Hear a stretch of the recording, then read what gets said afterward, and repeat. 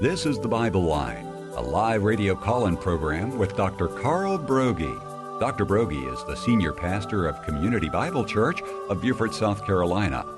And for the next hour, he's available to answer your questions, providing biblical insight and wisdom for everyday Christian living. Our phone lines are open, and if you have a question, you may call 525-1859 locally, or outside the immediate area, call toll-free 877-924-7980. Now let's join Dr. Carl Broggi. Be diligent to present yourself approved to God as a workman who does not need to be ashamed, accurately handling the word of truth.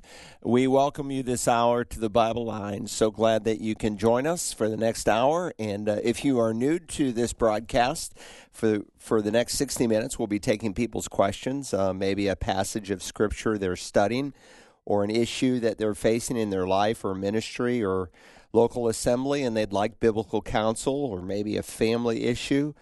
We hit a wide variety of biblical topics, and so if we can be of help here in this first Tuesday of February 2021, we would love to hear from you.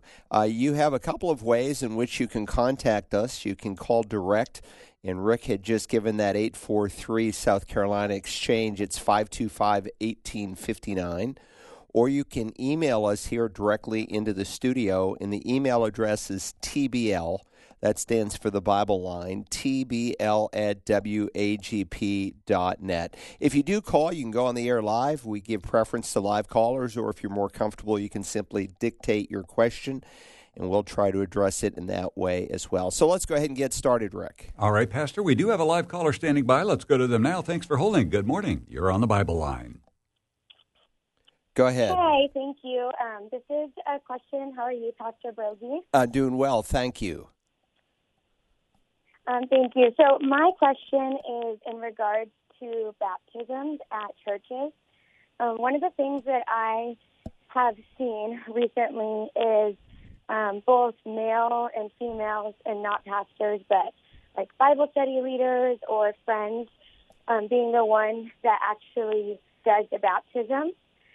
Is that biblical and okay, or does the baptism need to be done by the pastor? It's a good question. So this is what we would call a local church issue. In other words, there are certain expressions of biblical Christianity that can take on a different mode depending on the local assembly. And so, for instance, in some local churches, there are obviously just two ordinances. Let's take the Lord's Supper for a moment.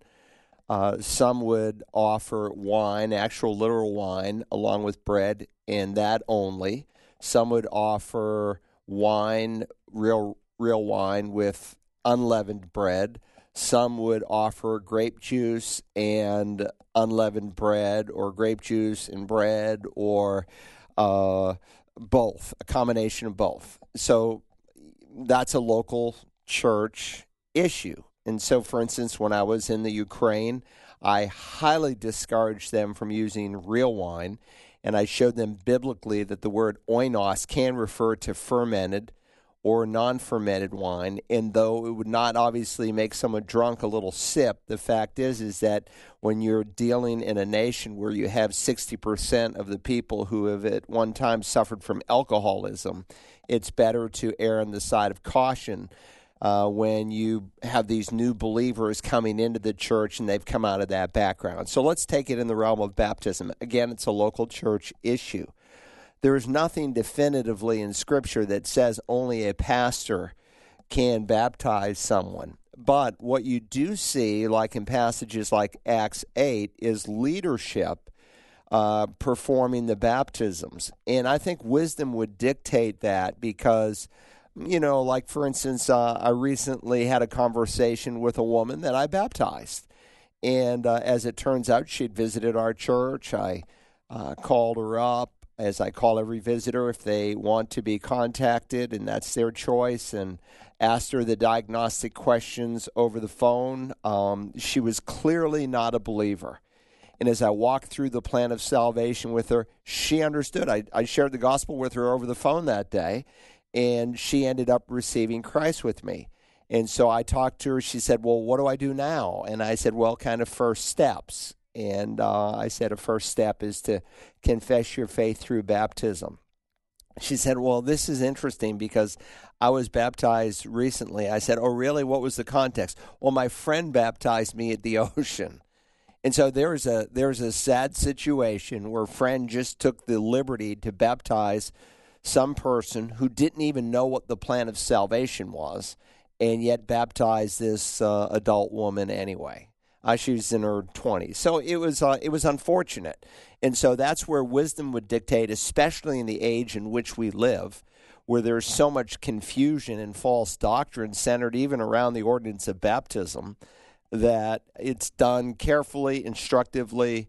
And so if you open the door, I think, wide open, you say, well, anybody can baptize, then you've created kind of a Pandora's box in the day that we live in, where you've got some dad who wants to baptize his son, and his son isn't even saved, and he might not have the discernment, and then you've got to jump through more hoops, and you just, I think, create just a lot of difficulty. So technically, there is nothing in Scripture that would prohibit another believer from baptizing someone, but it's always a public declaration. It's always done in a local assembly context. And when I say local assembly context, I'm not necessarily saying within a physical building, because there are many places in the world where the church doesn't meet in a physical building. And for the first 30 or 40 years, for the most part, they met in homes and not in what we would call church buildings. That's a later development in the history of the church.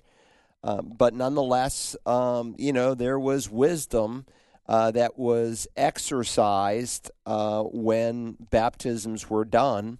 And so the first pastors, so to speak, remember, not all elders or pastors or apostles, but all apostles are pastors. And so Peter identifies himself as a fellow pastor. And so the Scripture reminds us in the book of Acts, he's preaching, he's there with his apostles, and they led 3,000 souls to Christ, and they received the word that day and were baptized, and there were added about 3,000 souls. The assumption contextually is that this was done by the elders, by the apostles, and I think you can build a good argument for that because they're really the only leaders in the church.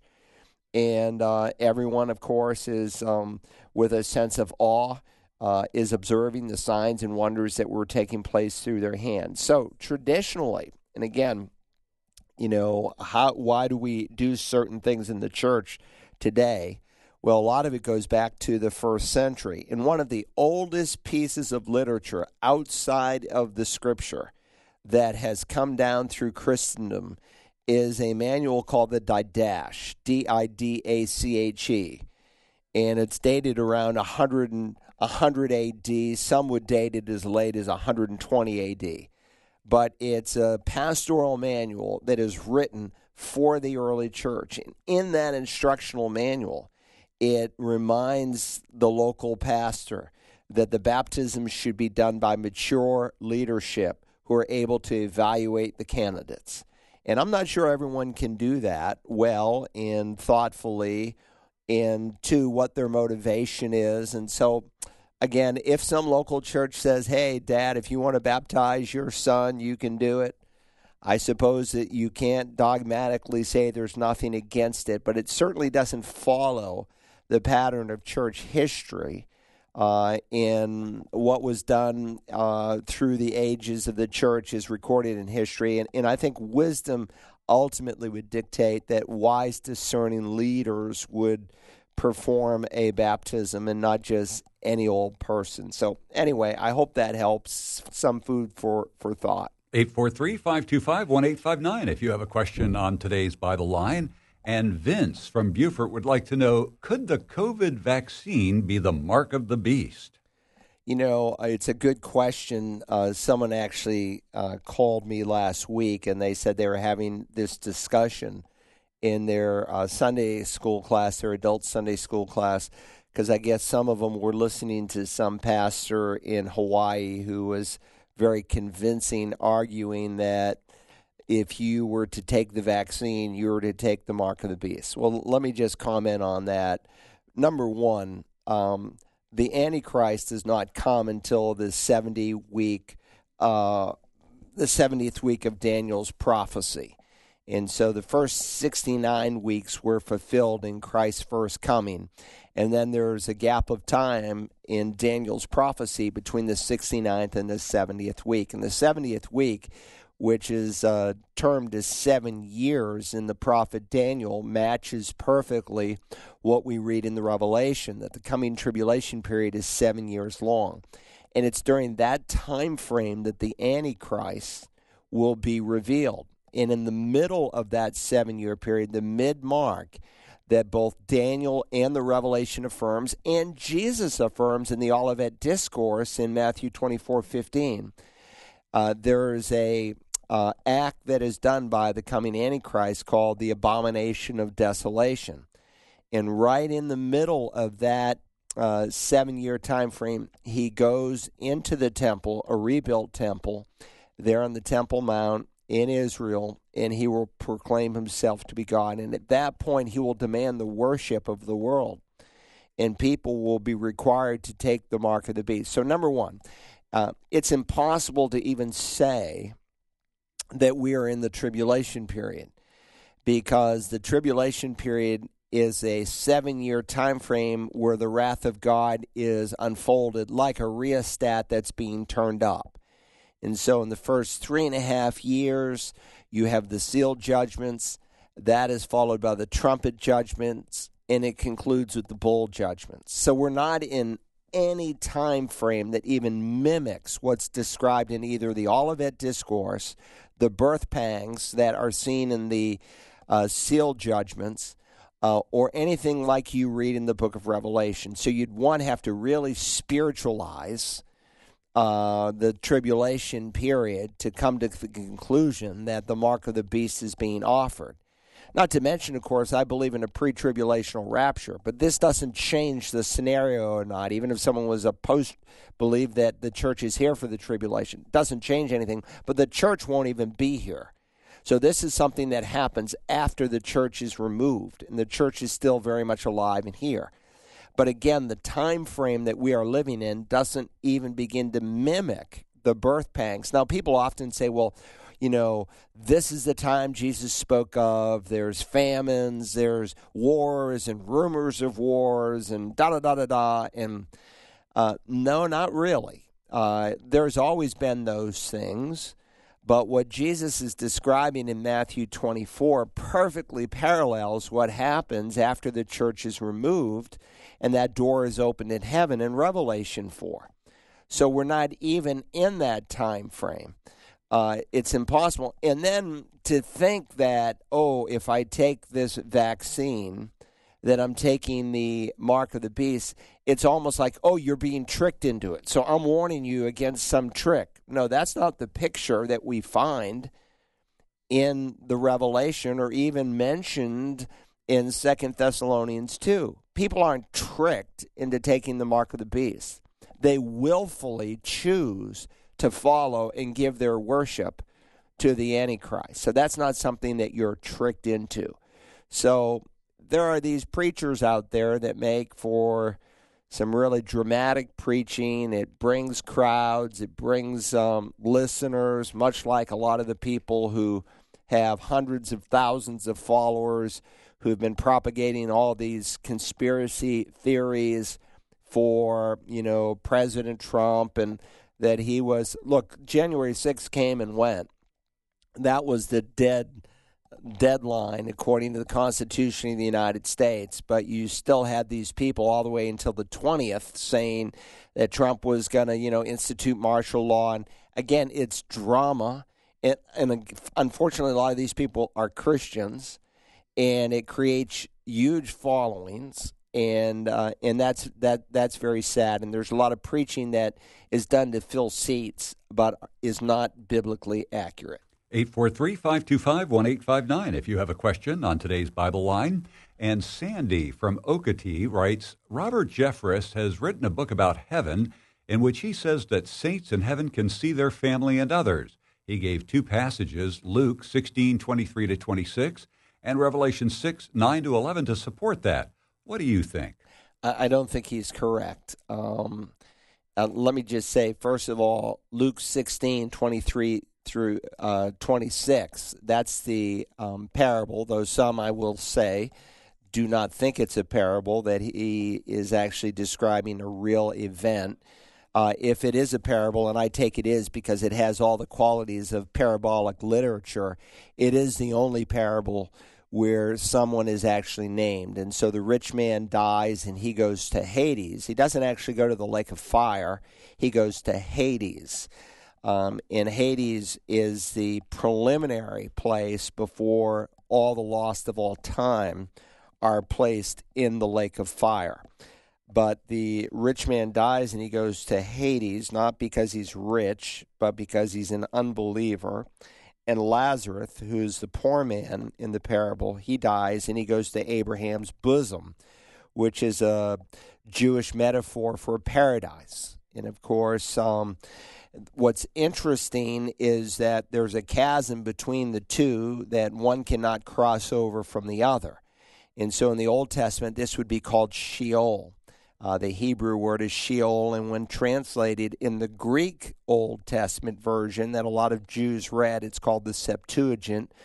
Put in your marginal notes of most Bibles with the abbreviation LXX, Roman numeral 70, because it was believed it was translated by 70 men, and some say even in 70 days. But in either case, that's the abbreviation for the Septuagint. They translate the word Sheol as Hades. Some English translations, instead of translating Sheol as Sheol in every instance, to try to differentiate between righteous Sheol and unrighteous Sheol, because there were two compartments to it, and New Testament terminology, Hades and Abraham's bosom, they translate it differently, but it's the word Sheol in the Scriptures.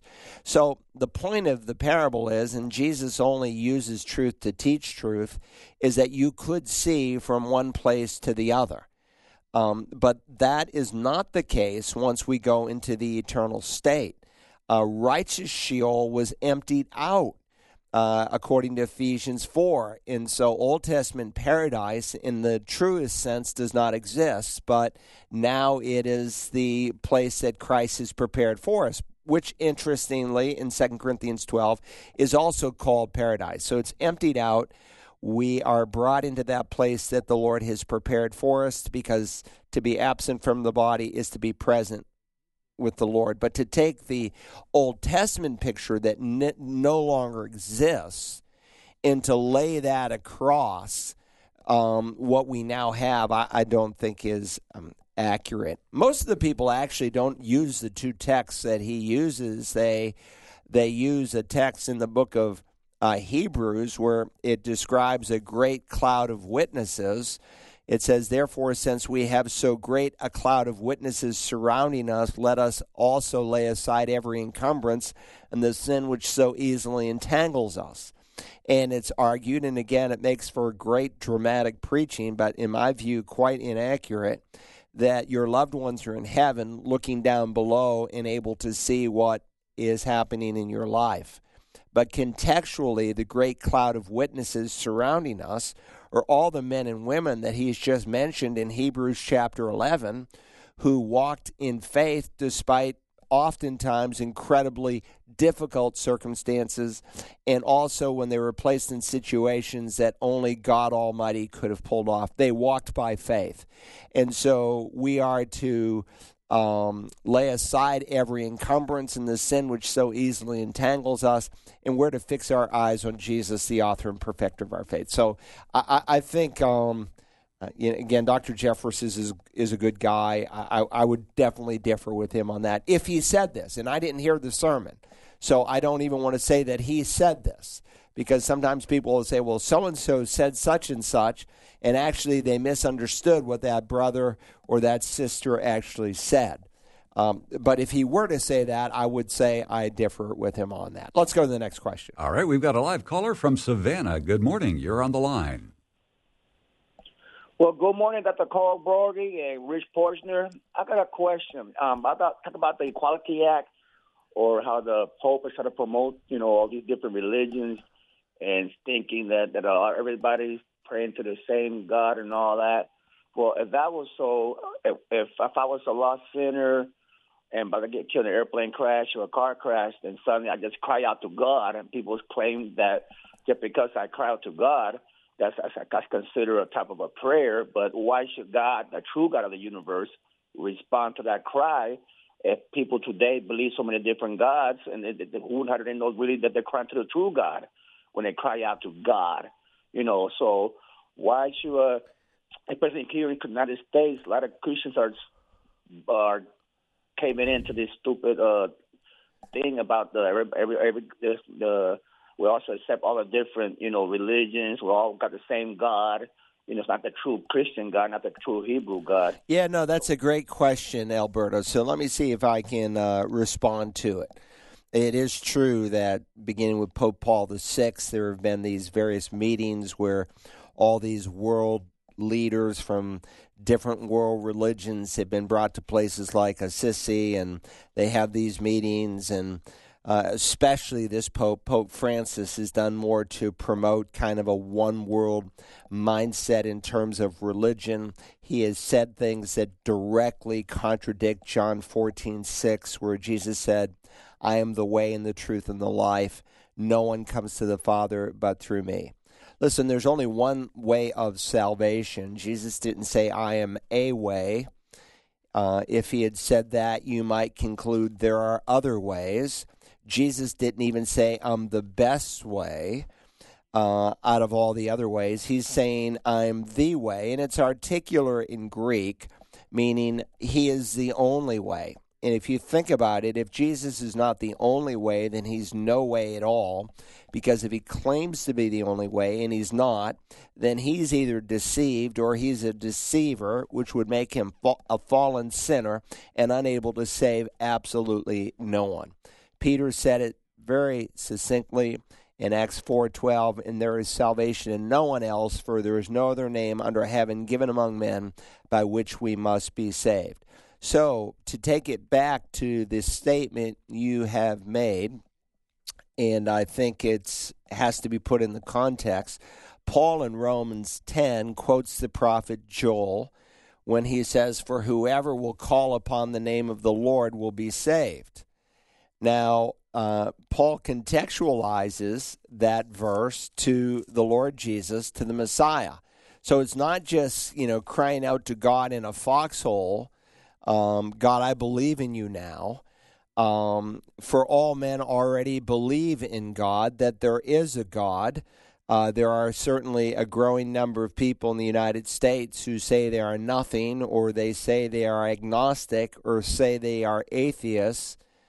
Well, they may not identify with a particular denomination or religion, but they are all believers in God, and the Scripture is clear on that.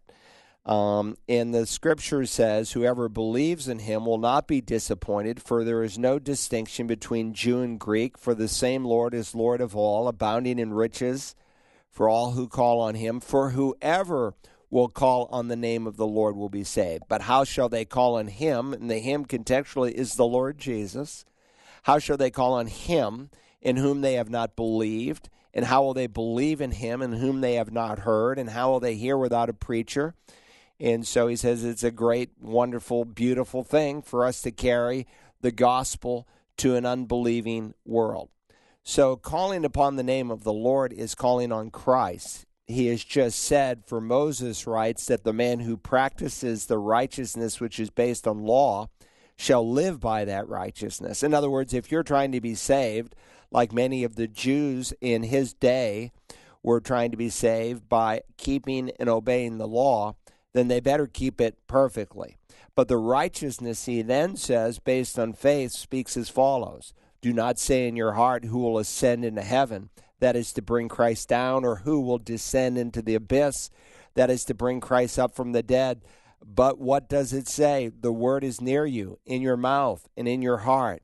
That is the word of faith which we are preaching. In other words, Paul's saying the message of salvation by grace, a righteousness that comes apart from obedience to the law. I've preached it right into your mouth. It's on your tongue. But though you know it, so to speak, in your mind, unless you confess it, unless you respond and believe in your heart that God raised Jesus from the dead, only then can you be saved.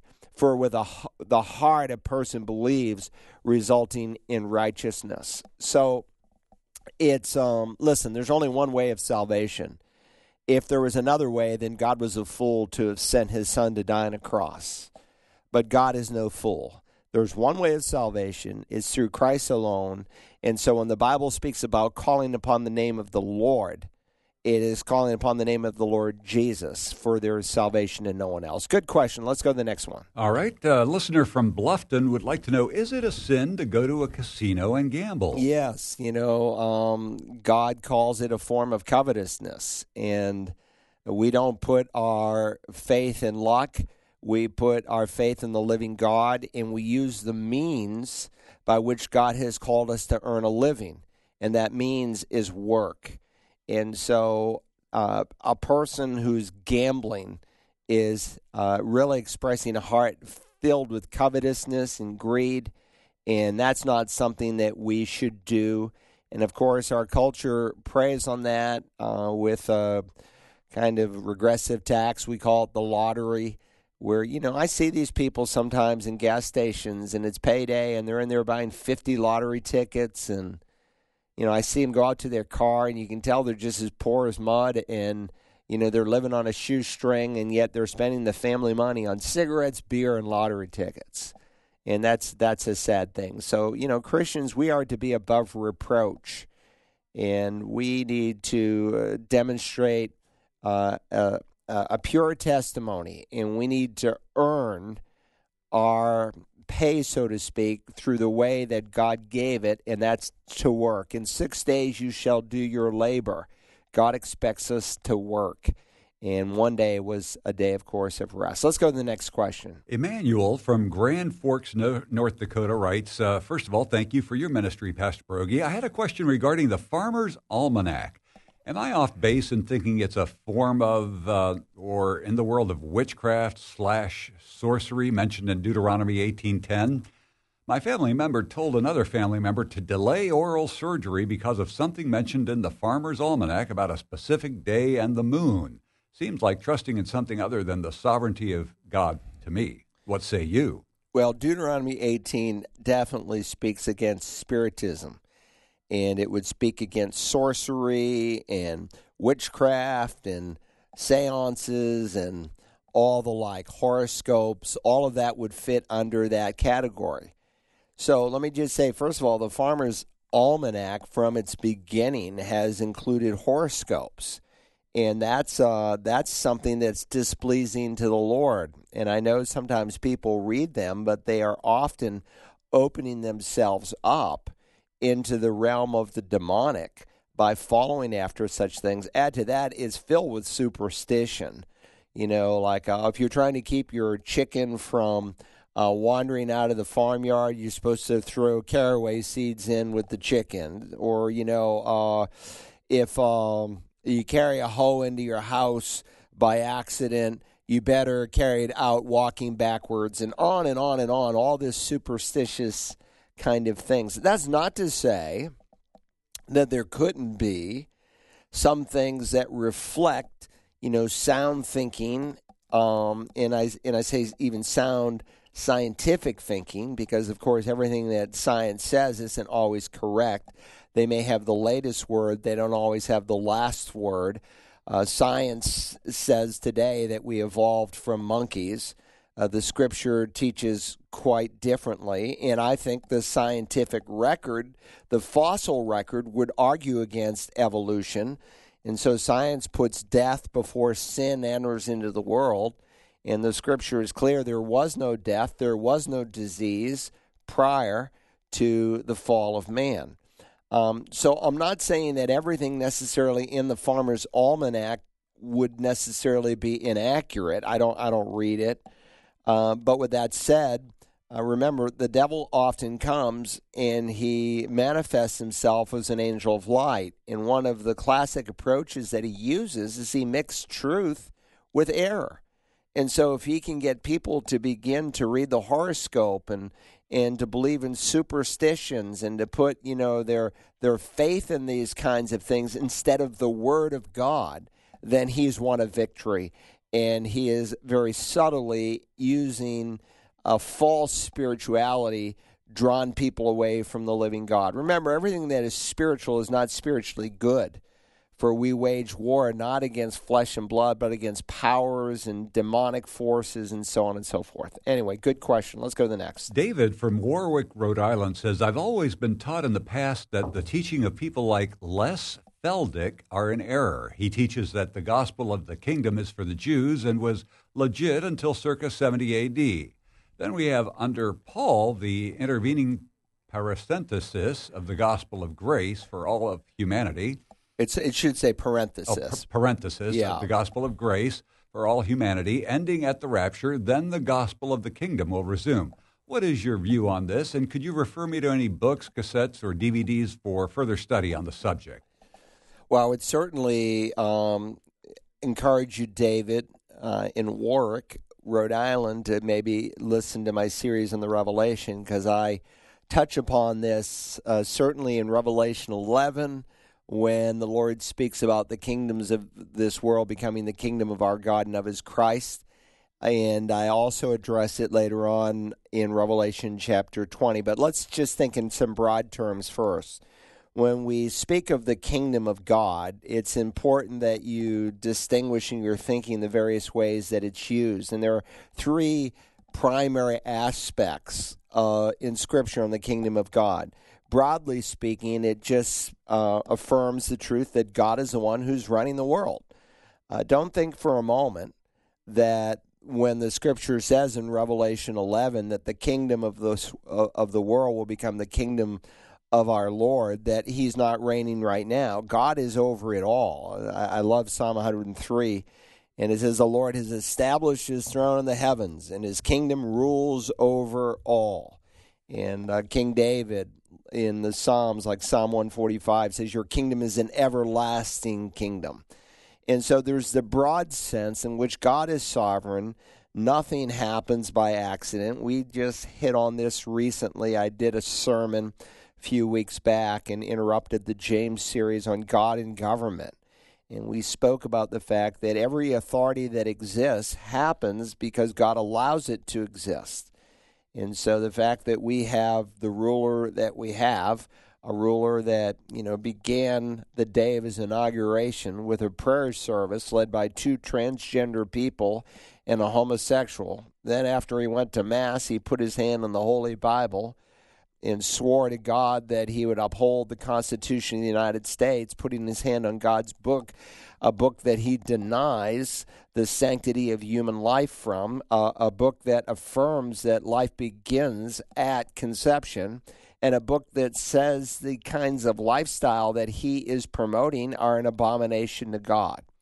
So God is sovereign, though. Sometimes God gives us the wicked leaders that we deserve. So on the one hand, broadly speaking, the kingdom of God is God's rule over the whole universe. On the other hand, the kingdom of God refers to a spiritual rule. And so just a few weeks ago, we were, again, addressing this issue where Jesus was before Pilate, and he said, look, my kingdom is not of this world. And so he's speaking of a spiritual kingdom that is, quite different. And Jesus can say the kingdom of God is within you, meaning that when you are born again, you have yielded to the rule of Christ, and you are allowing him within you to rule over you. And that's the mark of a born-again person. A person who will not allow Christ to rule him and to reign over him is a person who's never met him. And unless you're born again, you cannot enter the kingdom of God. But then there's another dimension of the kingdom of God beyond the broad rule of God beyond those of us who are born again. There's a literal coming kingdom. Your kingdom come, your will be done on earth as it is in heaven. Jesus instructed us to pray, and he didn't deny that. So there's a sense in which Jesus, when he began to preach the gospel, and by the way, there's only one gospel. There's not the gospel of grace and the gospel of the kingdom, and there's one gospel, and it's through the death, burial, and the resurrection of Christ. But because of the Jews' rejection of him as Messiah, the promise that could have come about where Jesus would have ruled and reigned in a much sooner scenario than he has, because it's been a few thousand years, that didn't unfold. And so at the ascension, Jesus makes this statement. I'm reading from Acts 1 in verse 6. He had just spoken to the truth that John baptized with water, but you will be baptized with the Holy Spirit not many days from now. And so in light of that statement, these people ask a very logical question. Because you see, in the coming kingdom on the earth, when Messiah's kingdom will literally come to the earth, that's not a New Testament doctrine. That's an Old Testament doctrine. God repeatedly promises that the kingdom will literally come to the earth, and one of the aspects of that kingdom will be a supernatural work of the Spirit of God. And so he's talking about the Holy Spirit, and so they then ask, Lord, is it at this time that you're going to restore the kingdom to Israel? And this, by the way, would have been a perfect time for him to say, no, it's all over. There's no coming kingdom for the nation of Israel. The church has replaced Israel, as replacement theology teaches. And, it's just within you. There's no literal kingdom coming. No, he doesn't say that. He says it's not for you to know the times or the epochs which the Father has fixed by his own authority. And so, interestingly, in Matthew 12, you find the unforgivable sin recorded, that a person can blaspheme the Holy Spirit. It's an eternal sin. And then chapter 13 follows on its heels. I remember one of my professors at Dallas Seminary, he's now in heaven, Dr. Dwight Pentecost, he said the key to understanding Matthew 13 is Matthew 12. And by that, he meant in the kingdom parables of Matthew 13, Jesus is giving an explanation as to why the promised kingdom was delayed, and it was because of Israel's unbelief. But there's coming a day when Jesus, according to Revelation 20 and verse 6, will rule and reign on the earth for 1,000 years. And sometimes people have asked, and, why not just come back, Jesus, and take us all to heaven, and that will be it? And that's what some people teach.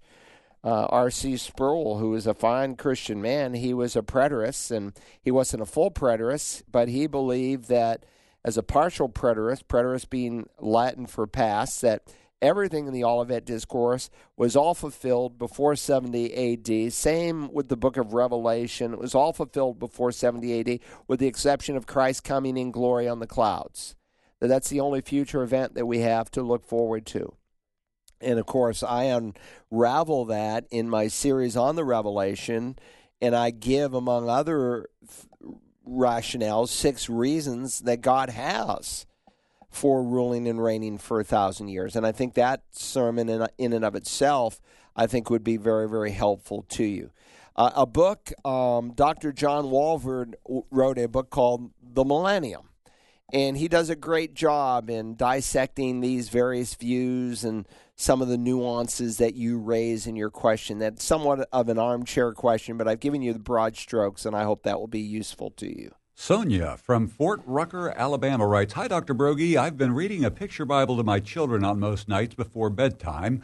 I believe that my most important duty as a parent is to educate my children about God and Jesus. I've noticed recently that my son, who will be turning 7 next month, has had some problems accepting some of God's actions in the Old Testament.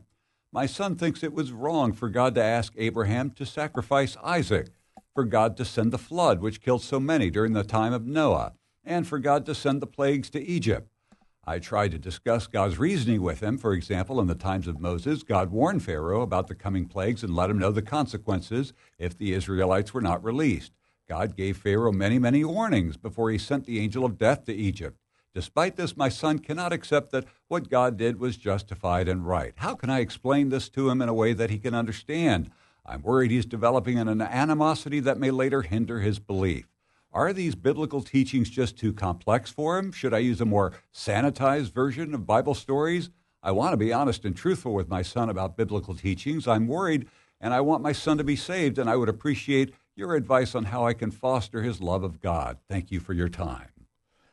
That's a great question. Let me respond first by saying that, let's take Isaac and Abraham there on top of Mount Moriah.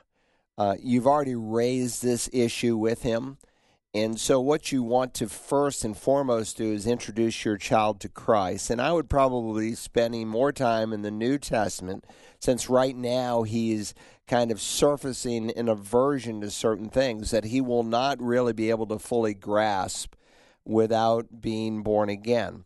But if you took Genesis 22, and by the way, I preached through every single verse by God's grace on the book of Genesis, and we know from the book of Hebrews that Isaac is a type of Christ. And so a type is a foreshadowing, an illustration, so to speak, of what God is going to do in the future. And some of those types are specifically in reference to the person and work of Jesus Christ. And so what would be a beautiful thing for you to do is to walk through Genesis 22. Yes, it was unusual for God to ask someone to sacrifice his son because God speaks against child sacrifice.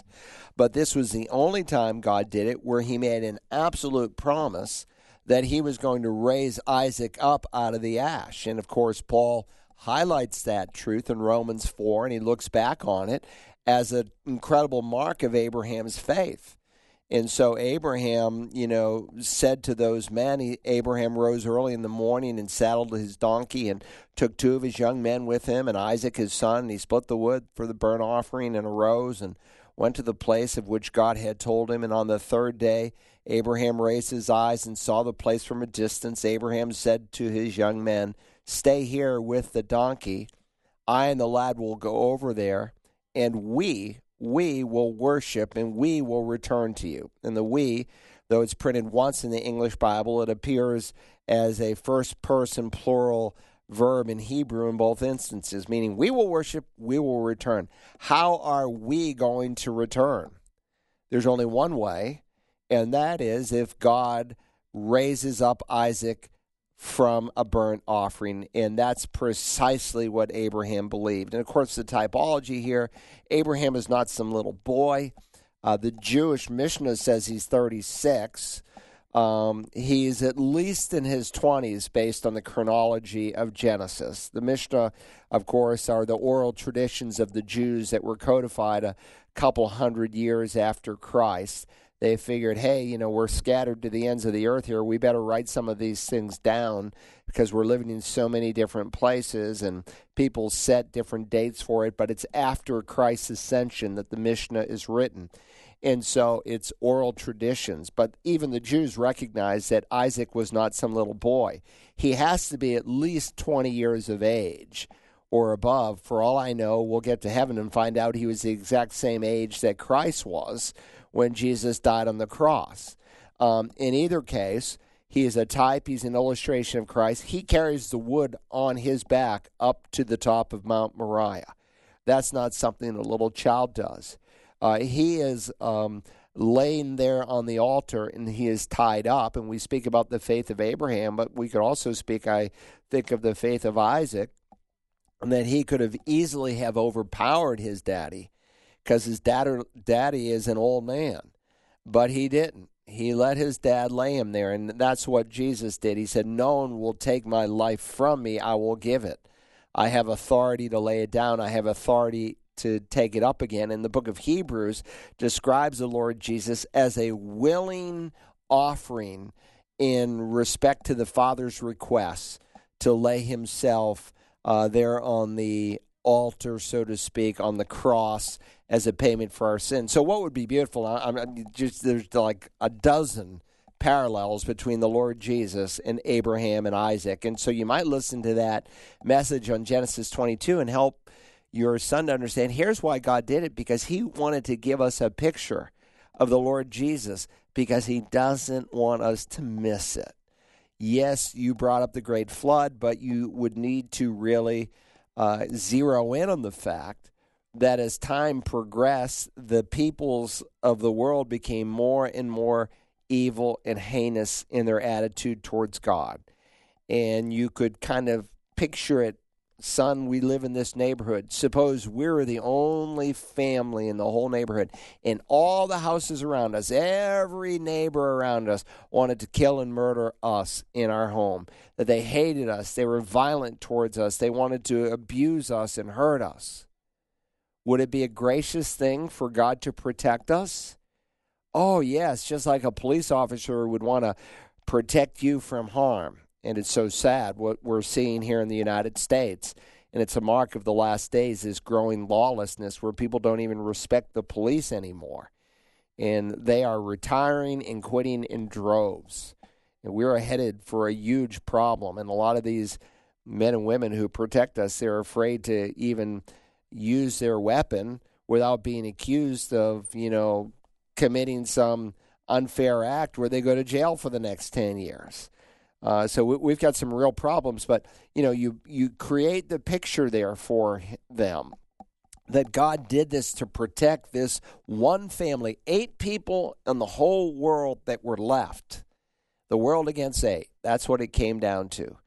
And but what I would probably do right now is I'd spend more time in the New Testament and sharing the gospel and the plan of salvation with your son and lead him to Christ. And as soon as he crosses that line, you'll see a real change. And this woman from Alabama who's written in here, what's her name? Sonia. Sonia. I might suggest to you to take my class on how to share your faith. It's online through Search the Scriptures. And the final session is how to introduce a child to Christ. And so you might want to listen especially to that particular message in the series on how to introduce your child to Christ. And I think that might be useful to you. All right, 843-525-1859. If you have a question on today's Bible Line, a listener in New Hampshire would like to know, is it okay as a Christian to declare that you have a best friend? Is having a best friend wrong? No, you can have, different kinds of relationships with people. I mean, think about John the Apostle. He described himself as the disciple whom Jesus loved. Now, that's interesting. Didn't Jesus love all the disciples? Well, yes. But apparently, the Lord Jesus had a special relationship with the Apostle John. And how was it different? Well, I cover this in one of my messages in the Gospel of John, but you discover, when you take all the air out of the balloon, that Jesus and John were cousins, so to speak. Obviously, Jesus not having a human father, you'd have to say he was a half-cousin. And it might be that they were little children together growing up at the same time. It might be that Jesus was a little bit older than him and he was like a little nephew to him. We can't say definitively, but they had a unique, special relationship in that there was a family attachment there that he didn't have with all the other disciples.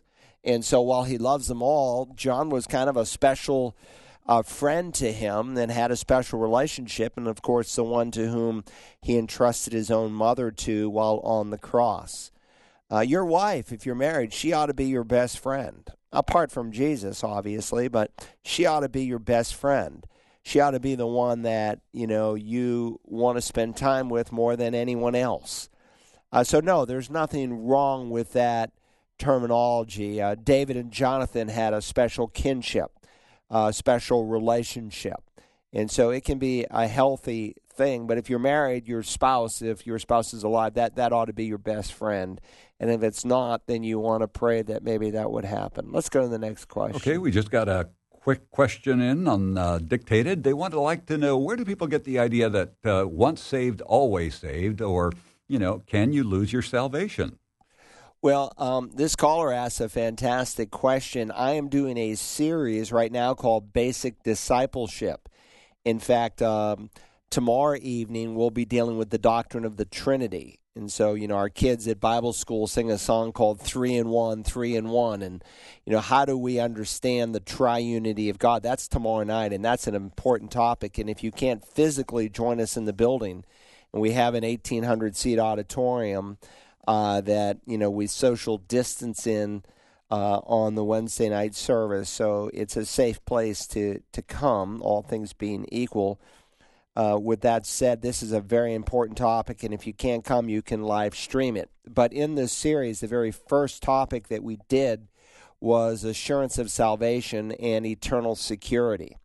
So assurance of salvation is something that all Christians should teach and believe, that you know today, this moment, that Christ is your personal Savior. If you don't know that if you were to die in the next 10 seconds that you'd go to heaven, there's a problem in your life spiritually. I often ask people on a scale of 0 to 100, where would you put yourself on that scale? Would you say you're 25% sure, 50, 75, 100? Where would you put yourself on that scale? And if they say less than 100, usually the reason they say that is because they don't know what the plan of salvation is, or they have a misconstrued view of the plan of salvation. They think it is either totally or partially earned by human effort, and therefore no one could then have any kind of assurance, because you'd never know until you died whether you'd done enough good to make up for the bad. But salvation is not merited. It is by grace through faith, not of yourself. It is a gift. The free gift of God is eternal life, Paul will say. Gifts are not earned. They're paid for by someone else. They're free to the recipient. And this gift was paid for with the blood of Christ. It's not of yourself. It is the gift of God, not as a result of works, not a reward for anything you've done, so no one can boast. So God gives a free offer of salvation. Believe in the Lord Jesus, and you will be saved. Jesus said, the one who believes in me has, right now, eternal life. So the moment you believe, you are given eternal life. Eternal life is not heaven. Heaven is a place that's part of the package deal where we will continue to enjoy this eternal life. But eternal life is not heaven. Heaven is a place. This is eternal life, that they might know you, the only true God, and Jesus Christ whom you have sent. Eternal life is having a personal relationship through a second birth from above with the living God, where he comes to inhabit you by the Spirit of Christ, by the Holy Spirit, and all things are made new. And as you grow, that relationship, that intimacy with God grows. So you can't lose something that's eternal. The one who believes has eternal life. It's an oxymoron to say, well, I have something that's eternal, but I might lose it next month. No, you can't lose something that's eternal.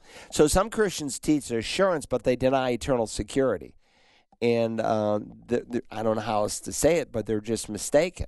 The Bible teaches not only can I be assured that I'm saved, and if someone's listening and you don't have that assurance, go to searchthescriptures.org and listen to the signature message that I keep posted there all the time. Would you like to know God as your friend? It's also at communitybiblechurch.us, or live stream with me for the next Meet the Pastor, and those are always listed on the website. And live stream, and I'll share with you how to be 100%. Now, a lot of people are 100%, but they're 100% wrong. They have a false assurance. So you want to be assured, but you want to be assured on the basis that God gives, and that alone. And once you are saved forever. Now, it is certainly an abused doctrine where some people say, well, if I get saved and I'm saved forever, then I can just go and sin all I want to. Well, I sin all I want to, and I don't want to anymore because I have a new want to, because I've been made alive on the inside. And so when you're born again, the grace of God that brings salvation teaches you to deny worldliness and ungodliness and to want to live a holy and righteous life, Paul argues in his letter to Titus. So once saved, always saved is not an excuse to say I'm secure and so I can live however I want. Someone who thinks that way really hasn't stepped into the kingdom of heaven. Well, we're out of time, but thank you for joining us. If you have questions, you can submit them at searchthescriptures.org. There's a drop-down menu. Ask Dr. Broggi a question. Sometimes it takes a month or two for us to finally get to your question because so many come in. But we'll do our best, and feel free to join us tomorrow night at Community Bible Church at communitybiblechurch.us as we continue our series on basic discipleship. God bless you. I hope you will walk closely with Christ today.